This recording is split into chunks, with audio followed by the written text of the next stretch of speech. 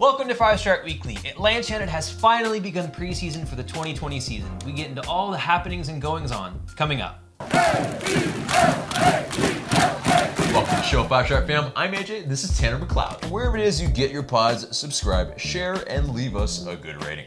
This video is sponsored by Buru Buru Sushi. Buru Buru Sushi is a Japanese-inspired fast casual eatery that offers ramen, sushi burritos, and poke bowls. Buru Buru delivers cuisine that's ethical, delicious, and fast. Guests can create their own rice bowls and sushi burritos through an array of fresh vegetables, marinated meats, and quality sauces. Also now serving a collection of traditional Japanese ramen. It's been great seeing the squad training in preseason, and there have been a lot of news coming out from camp. First up being the hat trick that Atlanta United kind of pulled with international slots in Eric Remedi, Ezequiel Barco, and Franco Escobar, essentially being permanent U.S. residents and thus no longer occupying an international slot. Massive, I think, for Atlanta United and kind of forming the squad. Absolutely. It leaves us with 4 open international slots now, which is useful considering that the players that Atlanta United are rumored with bringing in would occupy international slots. But we've said it before and we'll say it again, credit to the lawyers that Atlanta United has because they clearly get the job done and get it done quickly to where international slots are overrated for Atlanta United specifically because they just find ways to get people green cards and sort out the whole roster situation. So it's good to have this happen, and it gives our front office flexibility for the transfer window. Right, and it's also massive for when we were in the U.S. Open Cup, when we had our run, we were able to play more of our players,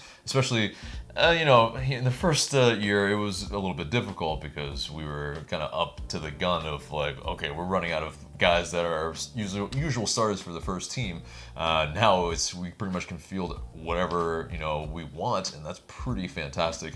And I think around the league, it's maybe not as prolific as maybe what we are able to do at times, especially for some of the Canadian clubs. I think there are some other clubs that are wise to this as well, but I think we've kind of pulled off something pretty clever here and there in terms of roster construction for sure. So but coming up or moving on from that is that a rumor has been debunked on Julian Gressel, and that was a link from the website SB Nation,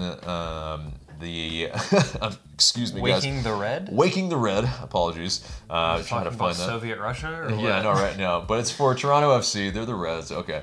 It just took me a second to find it. But essentially, they said that Julian Gressel was being linked to Toronto. But very quickly, Christian Jack, the TSN reporter and host, kind of pretty much within that hour debunked it and was just saying there are no links, and that's from sources at both clubs that are close to the situation, and they just basically it's quashed completely, and that's great because if he moved to Toronto, holy crap, would there be some uproar.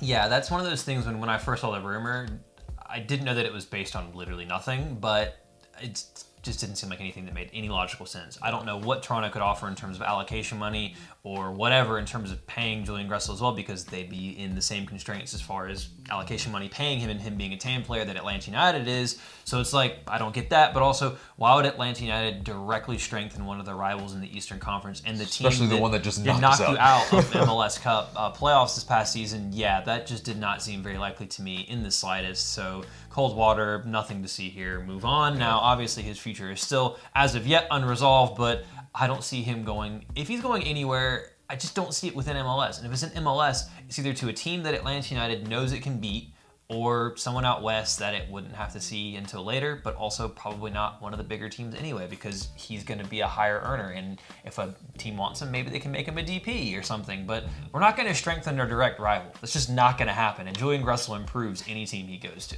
Right, indeed. Yeah, I mean, he's maybe not quite a DP level player, but he is a high TAM player indeed, and so he definitely would deserve that type of contract if he were to get it. Another part of that was Soccer Today podcaster Dwayne Rollins saying and suggesting that Toronto might wanted to move their goalkeeper Alex Bono to make room for a trade for Gressel, and so that's where they were trying to make weight in terms of that. But the plausibility out the window, which is, I think, relief for a lot of LA United fans. But no relief in terms of his contract just quite yet. But Joseph was asked from the press this week about Gressel's contract situation, and he said, "I'm just worried that they pay me. That's all I care about." Just classic Joseph in terms of deflecting anything and kind of making kind of a joke about it, which is great. He's great for those one-liners. Yeah. I mean, somebody suggested after Zlatan's gone now, your best one-liners and quotes are going to be coming from Joseph, and some of the things he said, they might not necessarily be wrong on that front. It's true. I mean, he might not be. No, he's pretty boastful as well sometimes at times. So like his whole rum comments, Yeah. and it's just making fun of Orlando. He's a great guy, and he loves the banter, and I think he exudes that self-confidence. So Exactly. he knows he can back up what he talks. So, but some people who don't know him, maybe you don't understand that he's joking a lot of the time. Yeah, I think you have to actually watch the press conferences versus like just seeing the text out of context. It's definitely, you get the humor that he has. But Julian Gressel also did not take part on the full squad training on Monday. It was due to a conditioning precaution, quote unquote, and he did resume training on Tuesday with the rest of the squad, some 11v11s and whatnot. And so good to see. Yeah, there is no problem in terms of him with the club, at least externally anyway. And so hopefully a contract gets resolved. If there isn't, I think there is that kind of lingering feeling that could happen as well, and it does suck for a lot of WrestleMania fans, but we've lost a lot of kind of big names in this offseason already, and that also includes LGP, who we officially and finally, kind of the worst kept secret in the league, sold him to Cholos, to Club Tijuana, and it so happened to kind of happen on the game day or match day for Cholos. They were going to play at 10 p.m. And then, you finally get the announcement at I think 3 p.m. or something. Finally. And then, LGP... You get the announcement, by the way, after it leaks of him in their match day program, a picture of him in their match day program, and then it's just like, okay, can we quit being done with this whole thing? I think one of the things, and there was a lot of speculation, I think from everyone, myself included, is why is Atlanta United waiting? This is kind of a joke now. You look slightly unprofessional. But I think that was maybe because we weren't fully aware of what was happening with our new signing that we'll get into, Fernando Mesa. Sorry. And he's not a native speaker. Whatever, fight me. Point being is that getting him from Necaxa was actually a really... Necaxa. Necaxa. I don't care. Fight me. I'll learn and get better. Deal with it. It's fine. I admit to my flaws, okay? It's all good. Point being is that MLS is having a lawsuit with them over a former Portland Timbers player who was still doing drugs, even though they said that he was not doing drugs, and that kind of has devolved into a whole issue, and it makes it difficult for us, because single entity, to do business with a club that's facing a lawsuit. Yeah. So it was a whole... It's possible that it could be that situation where we had to sell, basically... He had to go to Tijuana. It was a Tijuana swap deal that him. was a little bit complicated, essentially. It was basically, it was, instead of going A to B, it had to go A to B to C. And that kind of complicated the whole thing. Right, it could have been that. I don't think that's been confirmed. And so that's where it is, if it is that, it's very interesting because that type of complexity in that type of deal, it's only probably because of MLS. Yeah, it's definitely an MLS thing. I feel like MLS just makes things more complicated than it has to be. And if that's the case and the deal had to work that way, then I understand how long it took, but also that's some outside of the box thinking from the front office. So credit to them where credit's due. But the main topic is the fact that LGP is gone. He played well. If you watch the game, literally the exact same LGP that we're all used to seeing. Exactly, yeah. He shithoused a lot. He had a foul that was hurting a guy in the first 5 minutes. It was just yep, that's just very on brand. Right, but he's part of Cholos' big kind of push in kind of shoring up their defensive line, and so really important in that he's a big cog in their in kind of reinforcements, and so that's great for them.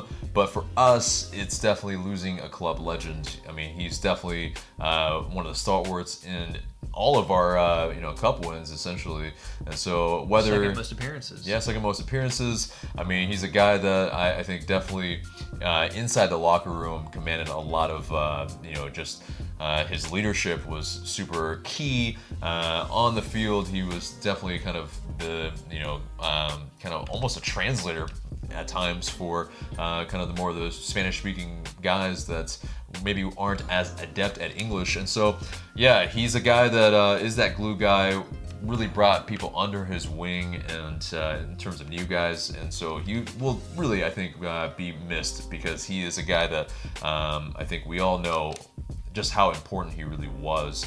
There are the naysayers that like to slag him off because of his faults, but I think at the end of the day, he really, I think, was part of a lot of the kind of, top defender lists every single season that he was in Atlanta. So I think, best wishes to him at Xolos.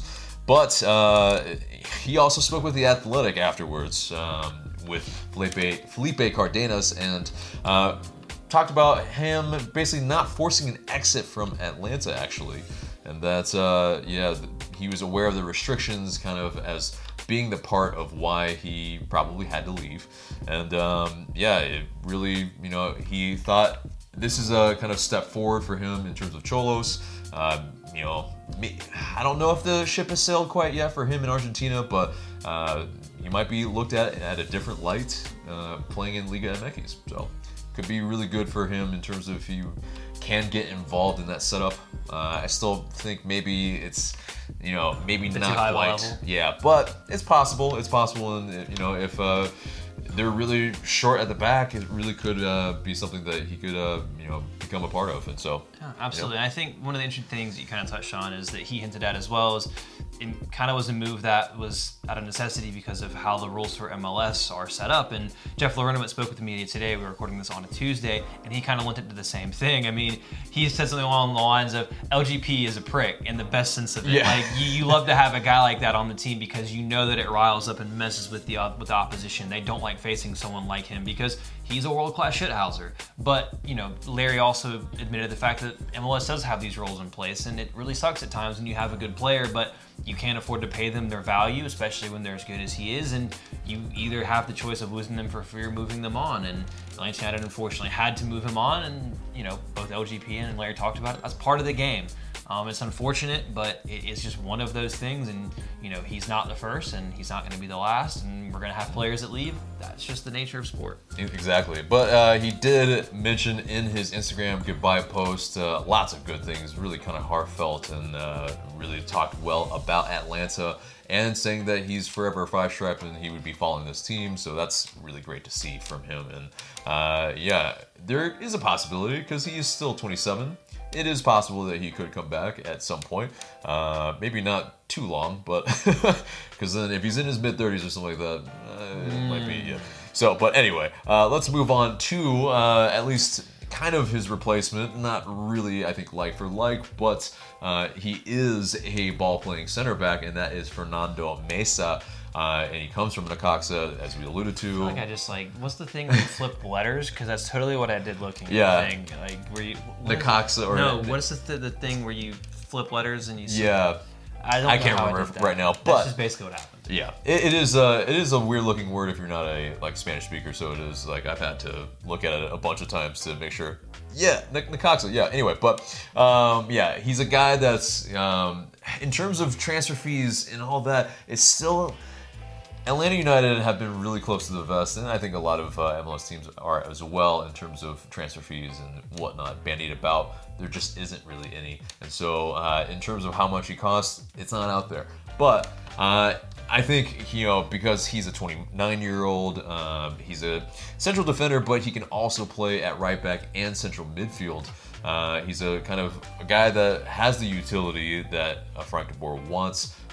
ball playing guy, aggressive in the tackle, and actually pretty decent at winning headers, even though he's 5'9". And so, yeah, do you think he's a good addition to our back line? I mean, I think he makes the back line as good as it can be when you lose a player like LGP. They're similar in some ways, different in others. I think he's a bit quicker. Lots of experience. I think he's a bit quicker than LGP in terms of his pace. And he does have that experience, and that's really important. And I think a lot of the journalists today specifically were really impressed with their first interactions with him, and it seems that he has maybe a little bit more of a calmer head at times, but he seems to be a guy that wants to come in and work hard, and he might be the type of guy that you'd like to see in a back line with a younger and less experienced Miles Robinson and a Franco Escobar. And if Atlanta does go with a back three, that's not the worst in the world. I mean, you got a lot of talent on the ball, and you've got someone like Miles Robinson who's incredible one-on-one. And you have that aggressiveness that you want in a backline as well. And of course, you have the cover of a Miles Robinson. That's a very athletic back line when you look at it. I mean, so. It allows you, if Frank de Boer wants to do it, I think that's the type of back line that allows you to press teams higher up the pitch because you have the pace, the recovery, and the athleticism as well as the skill on the ball to be able to be more aggressive and put teams in tighter situations. Right, exactly. And so basically your line can be a little higher up and maybe closer to the halfway line. Which is good, especially when you're playing at home. Look what LAFC did last season with their high press. I mean, I think Atlanta United has the athleticism to do that sort of thing, especially at home. If you can force teams into turning the ball over in their defensive third, you've got talent to put the ball in the back of the net very quickly. And I think, that maybe not be what we thought of when de Boer got the job, but depending on if there's a few more signings that come in that fit that mold, that could very much play into Atlanta United's hands to being a more attacking, aggressive team, which fits players like PC Martinez, who played in a similar system at River. So we'll see what happens. And, I've definitely had my question marks about the moves of the front office, but I think this is a good one. We'll see what happens with time. But we're heading in the right direction, I think. So we'll see what happens. And I think, still at 29, it's still young for MLS years. And so I think he still has 2 or 3 really good years in him that's, it wouldn't be a massive hindrance at the age that he's at. And this is about the peak time you get for defenders as well. Between like 27, 29, that area is usually when they're at their best. So hopefully we're getting the best out of him as well. Yeah, for sure. And also, in terms of a tidbit from the press as well, he apparently said that he wants to learn English in 6 months and at least be able to conversate with the reporters, and he challenged the reporters as well to be able to speak to him in Spanish, and that he would, if they were to do that, he would speak in English in response in 6 months' time. That's really bold from him, and that's great. I think he's that type of character is, I think, really good for the team. Someone that is willing to make bold statements, and let's see if he backs it up. Let's see if the reporters back it up. We'll see. I know Joe Patrick said he was going to dust off Duolingo, so if I had to put any bets on the first person to ask a question in Spanish, it'd be him. And it cannot be donde está la biblioteca. It can't be where's the library. That doesn't count. That's just like the ultimate troll. But but anyway, so speaking of an addition to the back line, it'll be kind of maybe a mystery where he's exactly going to be playing quite yet. But it will be Anton Walkes has returned, an original 5-stripe from the 2017 season. He had come from Portsmouth or Pompey, and he had been playing as a defensive midfielder and a fullback as well for them. Not really as much as center back, but when he was brought in, Carlos Bocanegra said that it would be an addition to our back line. So, that might mean also he might play some center back. So, it might be really good in terms of the utility as well for another guy that can play at multiple positions. Something that is very, very good for all the competitions that we're in. I think, he will see probably kind of really spot starts in a lot of those positions, and probably not be quite as much a starter for us per se as he was in the 2017 season. Yeah, I think if everyone's fit, given that you sign a couple more players in certain positions, I don't think he's a person that is in your starting 11. But in terms of the level of play, he can play in MLS, and I would imagine he would have improved playing. Mind you, Pompey play in League One over in England. That's the 3rd division of English football. And even some of their fans were kind of slacking him off, saying he wasn't even that good for them. But that's a different story. Pompey fans are usually pretty miserable bastards. They'll admit that themselves. But I think he's a player, again, familiar with the league, can play at this level, is improved from when he left, is older, more experienced, but like you said, the most important thing is he's a depth signing that can play in a lot of different positions, and that's something that Atlantic United wants. And I think especially in MLS, if you can find quality players that can play multiple positions, that helps you with the fact that you don't have as much money and you can't have too deep everywhere. But if you have someone that can play in those spots, that really does a massive solid for you and makes your bench a whole lot stronger as well. The only sad part about this is that Brandon Vasquez is not here for them to resume their Branton bromance that was so really just heartwarming to see in the 2017 season. But I think they'll still they're DMing each other, as we speak, probably. So we're good on that. Well, they'll see each other at least twice a year when we play Cincy. So. Exactly. So it'll be fun. But Carlos Bocanegra also talked about how all the players that we're bringing in, we feel like they'll be ready to go for Champions League. And so that's really key. But he also said that we're a tad bit behind schedule for various reasons with that, to be completely honest. But we will be getting them in the next few days, and then they'll hit the ground running. And so, I think that's vital in that he has that kind of timetable in mind that they all need to be ready for that. I mean, that's why we're, holding preseason a week earlier than most of the other clubs. And so it should be all kind of funneling into that goal of being ready for Champions League, because we definitely maybe were a little kind of caught off guard last season in terms of that. But you had the whole uncertainty with, not uncertainty, but you knew Miggy was leaving. You just didn't know when. You knew PT Martinez was coming, but you didn't know when. Yeah. And then obviously you have a new coach. So there was a lot of, upheaval last year in terms of uncertainty and making things not the most ideal for your maiden Champions League campaign. Mm-hmm. I think that, as we'll get into in a little bit, the still two main rumors are still going to be Villasanti and Arzamendi in terms of those arriving. I think that's what everyone's looking forward to see if it's one of those two, if not both. Those have been the strongest links, although that being said, Anton Walkes kind of came out of nowhere. So there was that early link earlier in the day that essentially was saying that Pompey was trying to pretty much move him, and there was an MLS team that might be interested, and some people kind of prognosticated, would it be Atlanta? And turned out to be, and so it's just like, there it is. Yeah. So it can't. One day's time. Wouldn't be the first time that the front office just pulls something out of nowhere, but you'd like to have them in sooner rather than later. Although that being said, they're still with Paraguay for the U23 qualifying for the Olympics. In terms of Arzamendi and Villasanti, in terms of that, there is still a little bit of the waiting game. Their president said that there have been no offers yet, but there has been interest apparently. And according to Roberto Rojas, the BN Sports reporter, that he spoke to their agent, and their agent said that there is interest in that. There could be an offer, but it's just nothing is transpiring at the moment. Now, that being said, that could all be a complete smokescreen, and there could be offers. That's one of the things that those teams do. But I think it is important that, I definitely had a little bit of criticism last week for Carlos Bocanegra in terms of the timeline of getting these things done, but the fact that he's open and candid in his response talking about these things is important. But yes, I think it's sooner rather than later to get those guys in so that Atlanta United can really be on a strong footing going to the Champions League is the most important thing. But also making sure that the guys from last year are fit is kind of important as well. Yeah, and speaking of one of those guys, George Bello is one of those key guys that, if he's being, in terms of the competition at left back, or if he's the heir apparent in the role, it really is right now. Carlos Bocanegra has spoken that he's really a big year for George, and that they will be bringing in some competition at that position. So, he kind of has to. It's not quite make or break, but he does have to prove himself in terms of George Bello. We'll rifle through a lot of these kind of topics that we kind of spoke about in a Transfer Daily. You can find it in the card above.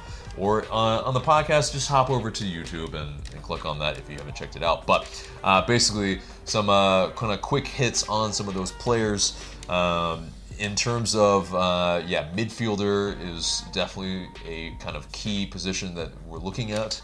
And that's, of course, to replace the production of Darlington Nagbe.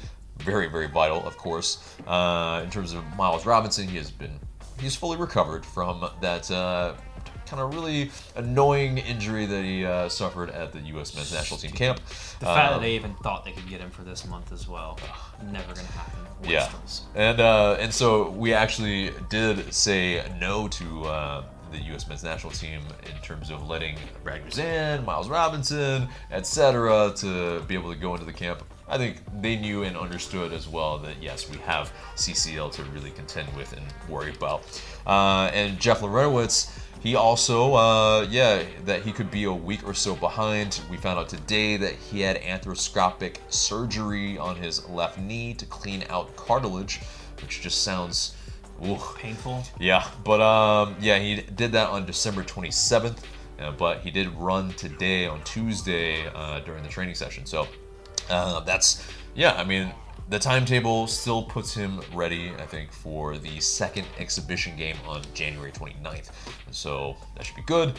He'll still probably travel with the team and just probably take part, but not really. Like the dads. Yeah, exactly. Someone's got to read the newspapers. Someone's got to, yeah, exactly. But in terms of captain speak or captain talk, it probably is between Larentowicz and Guzan per Frank de Boer, and so we'll find out. Whichever one doesn't get it, they'll be vice captains. Right. So yes, maybe they're both not like the ideal one in terms of one maybe not be playing every single game. Guzan, not an outfield player traditionally.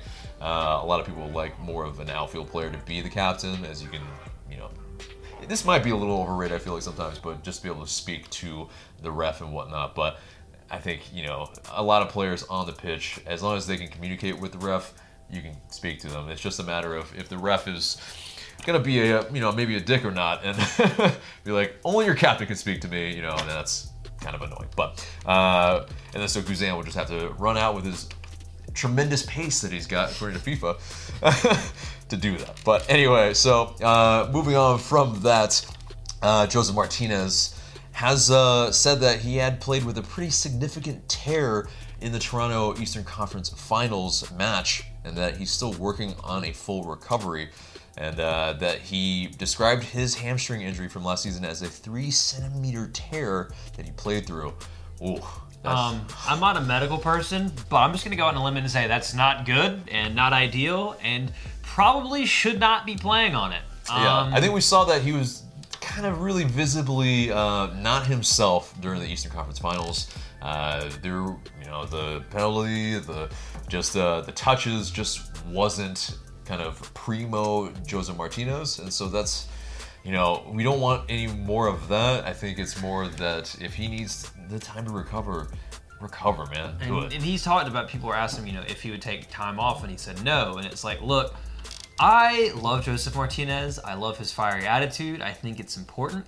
But also, and this kind of builds off something we were talking about before we started filming with Frank de Boer last year, basically saying if Joseph wants to start, Joseph starts. And it's like, you're the manager. You probably should be able to make that decision. That final say should go with Frank de Boer. The medical team and the manager should make that decision, in my opinion. I think that's what you're there for. That's why you're hired. You're the one where the buck stops, not the players. And sometimes players have to be protected from their own competitiveness. And I think that the important thing with Joseph Martinez is, as much as I love that, he needs to be here for a long time, not just a good time. And I want him to have a long career at Atlanta United. And hamstrings are very finicky injuries that if you don't take care of them and don't allow them to heal properly, they rob you of a lot of pace and a lot of what makes you good. I mean, if anyone's an older fan of soccer, look at Michael Owen. Michael Owen was one of the best players in the world around the turn of the 2000s. He really messed up his hamstring and he was never the same player after that. And with Joseph, 3-centimeter tear. Again, I'm not a medical expert. That does not sound good. If someone is a medical expert, get down in the comments. Let us know. But I would rather him be healthy. Rather him be healthy than playing through injury. Yeah, that's important. Good luck again telling Joseph Martinez that. So. Yeah. But anyway, he was also he was asked about potentially competing with Chicharito for the MLS Golden Boot if he does kind of really make his long-rumored move to LA Galaxy. And he said, I think the competition I have right now for my spot is with Tito Fischalba. And I think that's poignant because, right now also we don't really have an out-and-out backup striker as well. Tito has played there in the past, but Right now, we don't, but there is a guy in camp that might be a person that might be signed. We don't know quite yet. This is again filmed on a Tuesday, but yeah, I mean, the player is Adam John, and so he has previously played with Columbus Crew. He when he famously shut us up with the kind of essentially game-winning penalty, essentially, to put it away. And in the 2017 MLS playoffs, which was very annoying, and I haven't forgotten that. Haven't forgotten that, M. John. But if you do become a 5-stripe, and if you are signed, I will root for you. But you will have to make amends for that, I feel like. But he has recently played for Phoenix Rising in the USL Championship, and he scored 17 goals and had 7 assists, and made the USL Best 11. So is he maybe the backup striker that is in camp and could provide what we need? Maybe so. I mean, as far as backup strikers go, I think Tudor Vidal was not the worst option in the world. Right. If he's going to stay and you can have him in that role, I'd like to see that. I mean, you could play 2 off the top with him and Joseph. That could be interesting. And if he has to make a spot start here for Joseph, I'd feel comfortable with him because you know what you get, at the pace you get. But still, it's nice to have sometimes 3 strikers there, especially if you end up playing with 2 up top at times in a 3-5-2. So we'll see what happens, but still, not the worst thing in the world, especially for what looks like $100,000 in terms of a transfer. So in terms of transfer fee, yeah, which is kind of high for USL. I think their record one was $200,000. Still, I mean, that's a pretty hefty transfer fee. But still, if he provides what we want, there is that difficulty in getting a backup striker because, if they're good enough, then they probably want to start. And so it's just... If you sign for Atlanta United as a striker, you're not starting because Joseph Martinez. Exactly. He's that guy in front of you, and he's scoring like 30 goals a season. Yeah, it's going to be difficult maybe for you to get a lot of time. He's pushing as a GOAT MLS player, and he's only going to be going into his 4th season. Exactly. So. But anyway, another thing that came out of training, and the leaks galore. We'll go with the first leak. We won't blame who or whichever, but Eric Remedi has been... Yeah, at least in terms of his number, he leaked his number 5, LGP's old number. I think it's his favorite number as well. It's his favorite number. It's like tattooed on it, so it makes sense that it's like sweet. Grab it. See you, Leandro. That number's mine, by the way. Yeah. Thank you. All those ugly jokes that you bandied at me, I have your number now. But it also showed the training kit that I think now we've all seen, but it was red, and then right behind it was the gray one and black one. I think, yeah, they're fresh, although they're maybe a little template-y, but still, they look good. They're simple. They'll be out next month for everyone that keeps calling the team store and asking. They're not going to be here in January. They'll be out in February. Please stop calling. But another leak in terms of someone that was in one of the kind of squad photos after training. It was Edgar Castillo, a 33-year-old left back that had previously played for the Revs and also has a lot of Liga MX experience. But yeah, he might be on trial. It's one of those things where they're trying to sort out a contract, and so is he that left back kind of that Boca was talking about, or is it someone that just is being brought in as competition and cover?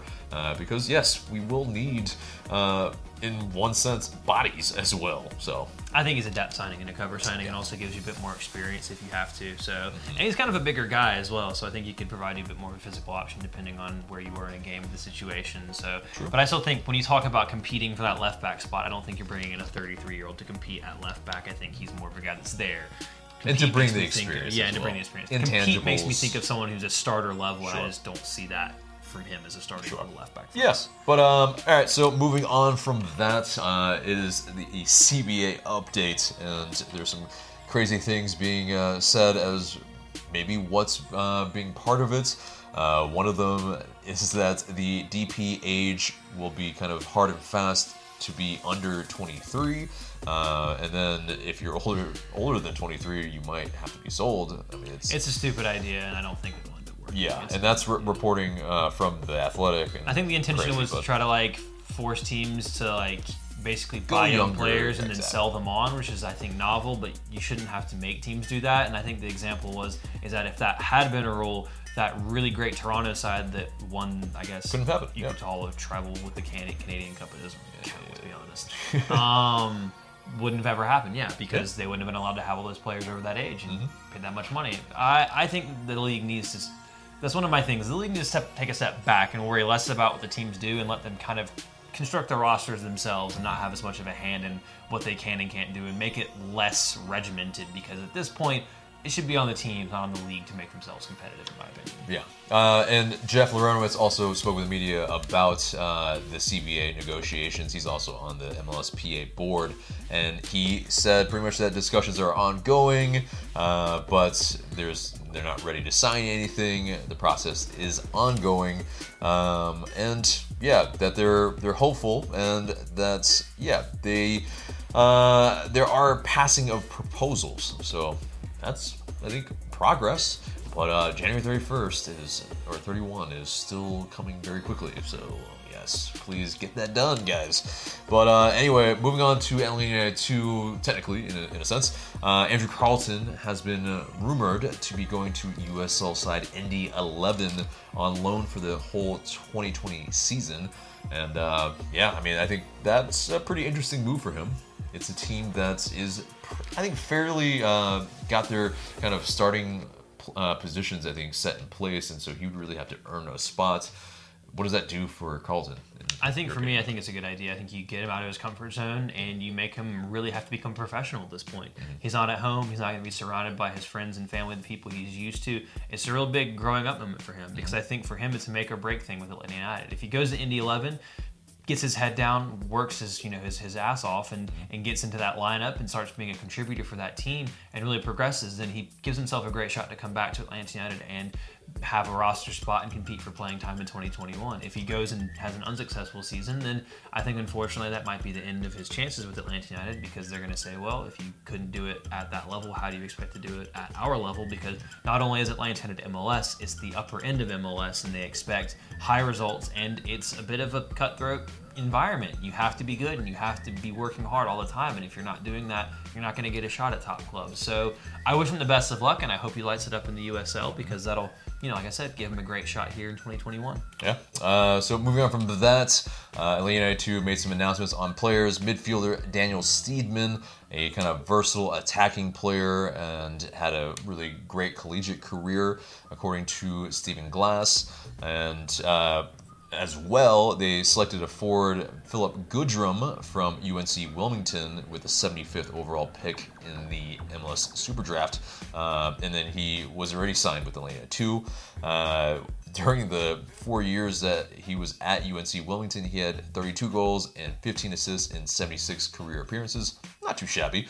And then also, this guy, I think, caught my attention today. But 24-year-old midfielder Boubacar N'Jie from North Carolina Wesleyan College. He's kind of a versatile guy, kind of a versatile midfielder that can really, be pretty sound defensively, get forward, score some goals. He had 34 goals and 19 assists in 57 appearances. That ain't bad production from a midfielder. We'll see what he can do with the twos this year. Yeah, and he looked like he had some pace in some of the videos that Atlanta 2 were putting out. So, yeah, I like what I see from that guy. And, yeah, I think Atlanta 2 are strengthening their core squad. Maybe, they are seeing kind of the transgressions from yesteryear in terms of not having really enough of a core to actually play, with a starting 11 that you're playing every single match. And so maybe it really is at this point, they're really getting more players that they feel like will be part of the setup for a longer term. But yeah, and so moving on from that, Miggy has scored again. And yeah, he's just lighting it up. 4 in 7 games. He scored against Rockdale again in the FA Cup. And yeah, it was there was a right-footed one and then now a left-footed one. I mean, not too bad. So, Miggy scoring, and I think kind of disproving some of the naysayers that have been hounding him at not only Newcastle, but just anybody that looks at MLS talent and that goes for kind of heftier transfer fee. I think he's kind of slightly shutting them up. Keep going. Keep it going, Niggy. But that does it for the news. Whew, that was a lot. Thank you guys for getting through it with all of us. But yeah, moving on to buy or sell. And simply, we put up an Atlanta United related topic and we say if we buy it or sell it and why. So first topic is that Miles Robinson, he was named as one of the top 10 American players in MLS. And we'll show this list. Some really good names, I feel like, but should he be in the top 5 of the top 10 best American players in MLS? I sell it for right now. There's the saying that, form is temporary and class is permanent. Miles Robinson had incredible form for the 2019 MLS season. That being said, the players above him, especially the defenders, look at an Ike Opara and Aaron Long. They've been doing it for a few years now. They've been doing it for a while. I'm talking to Nagbe. We know what you get from him. So I think that it's something that he can do, and I think that if he has another season like he had in 2019, he will easily be in that list, and B, start angling himself for a move to Europe, because if he has that form and keeps improving the way that he did last year, he's too good for this league. So we'll see what happens, and I hope he continues his improvement for Atlanta United, because if Miles Robinson keeps getting better, that's really good for the Five Stripes. Indeed. And yeah, I saw it as well. Yeah, it is maybe a little early, and it was surprising that he was on this list maybe to a degree, but I think, with his just incredible form last year, I think it should be no surprise, really, for most people. In terms of Darlington Nagbe being right in front of him on the list, I feel like that's on purpose. It's like all the people that are like, oh, should he be in the top 5? But Nagbe's right in front of him. That's tough. So it's probably, yeah, where he's at is probably a really, really good spot. So moving on from that, next topic is Miggy will hit double digits in goals in all competitions for Newcastle in until the end of the season. Buy or sell? I'm going to sell, because Newcastle is like a 99% chance they'll get knocked out in the next round of the FA Cup, because they just don't go far in that competition anymore. Although they'll have, I think, Watford or Tranmere, if I believe correctly. Or is that the United? It doesn't matter. Point being is that he will have the league and maybe 1 or 2 more games in the FA Cup, and I don't see him scoring 6 more goals, unfortunately. I think that if he can get 7, 8, 9, that's great for him, especially building off of last year.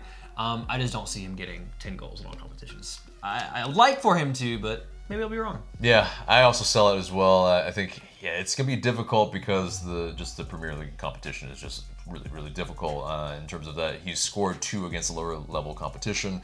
So, I mean, yeah, if they make a magical cup run, then, maybe that could happen. Could happen. So, but I think for now, I sell it. So anyway, that gets us done with buy or sell and moves us on to the mailbag. You guys send in these questions through IG story. Please continue to do so, and we might answer your question in the future. First question comes from Josemar Medina. How likely are we to see FDB go back to the 3-4-3 this year? Can it actually work this time? I think it depends on who comes in at left back. I think if you get a guy like Arzamendia, then absolutely, because he offers you so much in terms of that dynamism going down the side. And if you get a guy like Villasanti in as well, it gives you a lot in midfield. I wouldn't feel comfortable necessarily running a midfield 2 of your 2 out-and-out midfielders being Eric Remedi and Emerson Hyndman. I just don't feel that they give you enough in terms of covering the ground. Hyndman is more natural to go forward, and Remedi is kind of like a guy that if you have someone behind him, he's perfect because he can close guys down and go win tackles. But in terms of that positional discipline, he kind of lacks that sometimes, which is why when he kind of dropped out of the side and you saw Jeff Laurinaitis come in, the team was more stable. 3-4-3, I think it could be something that works. You could see it. I just don't necessarily that's what we're going to go with. Yeah, I think that's the big difficulty here is that midfield, that balance really needs to be just the most of utmost importance, I feel like, because for the reasons that you spoke about, but also I think, even with a Darlington Nagbe as part of that too, we struggled at times. I think bringing anybody else, yeah, we need to kind of at least have 3 guys in our midfield to really, I think, have more control than what we were experiencing in our kind of really bad spells last season. So not to mention that Barco is more comfortable being in the middle as a starting position as opposed to coming off the wing. PT is comfortable coming off the wing and cutting inside, but for Barco, he very much prefers to be in that central part of the pitch. Right, and so I think a more of a 3-5-2 in terms of like PT being more upfield and then Barco kind of dropping back a little bit into the hole. Yeah, that's a little bit more where I think it fits and kind of we have more balance. So yeah, 3-4-3 is just a little too flat, leaves us a little too open in midfield. So yeah, if we see it, I don't know. I think the one positive that you could say as far as formation goes is that with the players that Atlanta United are signing, it gives them the flexibility of playing a multitude of formations because the players can play in a number of positions. So we'll certainly see. I think Atlanta United, if they're smart, will have one or two different formations that they really focus on. Usually it's good to have one as a back three and one as a back four that you're comfortable in. I just don't know if 3-4-3 will be the exact one that they go with. Right. Next question comes from Charu Creation. Why is, I would presume, everyone leaving? I get that there's that feeling, and I understand it. We get this kind of comment across social media, and in terms of that, yes, yeah, there are big players that have left LGP.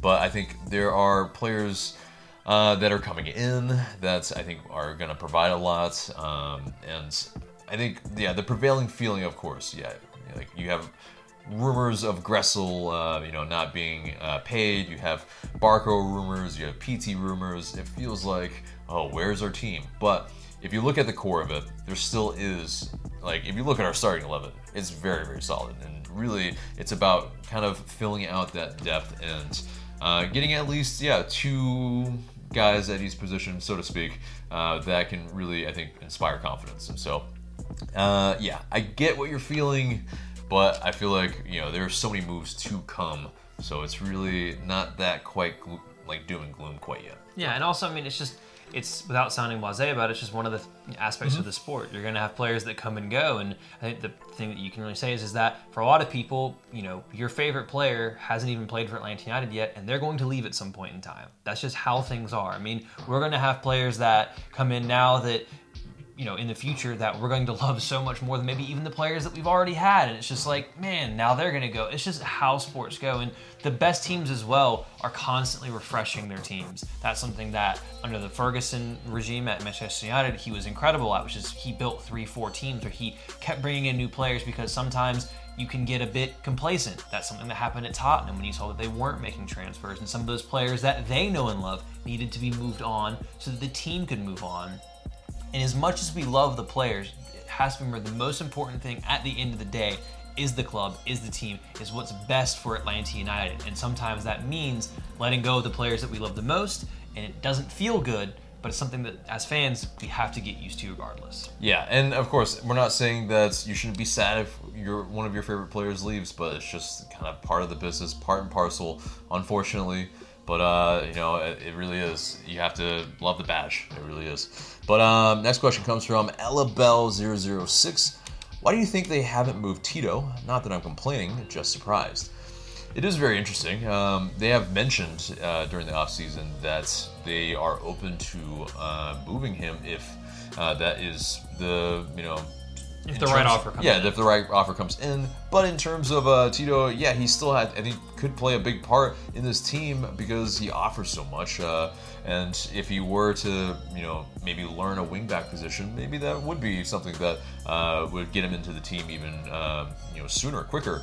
But I think he is kind of one of those probably first options off of the bench, if not an out-and-out starter for any MLS team, really, if he were to be moved. But I think we would all want him to be moved outside of MLS if it were. Yeah, absolutely. And also, I mean, if you have to go with a backup striker and you can't bring anyone in right now because you're focused on other positions, I think you could do a whole lot worse than Tito Villalba. Yes, it's not his natural position, but he has played it, and I think he can play it. He is a different player to Josef Martinez in terms of how he plays that position, but sometimes having someone that can change things up isn't the worst thing in the world. He provides you depth, and again, he can start at any point in time for Atlanta United, and you wouldn't have a massive drop-off in quality and production. I think for him this year, his main focus is going to be staying fit. He had a real problem with injuries last year, and that really hampered both his chances of getting into the team, and when he was in the team, he just didn't always look fully fit, his full self like we saw in 2017 and 2018. Yeah, indeed. But next question comes from Arish Valiani. What is one thing that can get Atlanta United over the hump this season to win MLS Cup?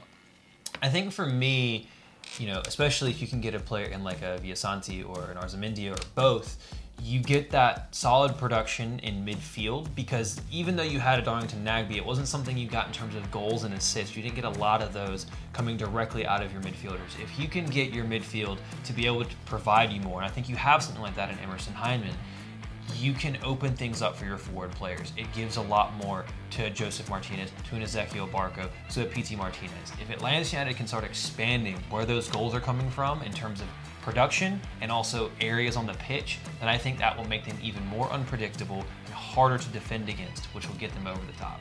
Right. Yeah, I mean, definitely, the goals coming from midfield, or at least that midfield area, or even outside of the box, it just doesn't feel like there were as many kind of dynamic type of goals as yesteryear. And so, yeah, I think, bringing in really, elite level in terms of MLS to be able to play in those positions, I think is vital in terms of the ambition that Atlanta United have. And so it's, pretty important that if we can, shore up those positions that we've lost some really key guys in, then great. So I think it kind of touches on, when you lose a guy like Greg Garza on the left, last season, Atlanta United, I felt like, were a lot more predictable in attack. And you didn't get as much from the left-hand side, and teams knew most of the time that if crosses were coming in from out wide, it was going to come from a Julian Gressel from the right-hand side. And in terms of, play through the middle, teams are stifling that at times, and so they knew the ball had to go to Joseph. If you could get a guy like Arzamendia, we've talked about this before, where you have delivery and service coming from the left and the right, from deep and from the byline, opens things up for your guys like PT and Barco, because now fullbacks and defenders and midfielders have to go, well, who am I going with? Because they have to go with somebody. That is what can make a team like Atlanta United, who has the quality of players to be more effective in front of goal. If you can do that, it'll be so much harder to defend against. And if Atlanta United can be more flexible, that makes them one of the favorites, if not the favorite, to go for MLS Cup next season. Yeah, agreed. Last question comes from Terminus United 83. Why don't we have a better relationship with Ajax and getting players from them? I guess the nicest way to say this is that even bad players for Ajax, are good enough to play in other leagues in Europe, and for them coming to MLS and then trying to succeed here and then move on is harder, and teams in Europe aren't scouting here nearly as much as they are scouting other teams in Europe. It's cheaper for them.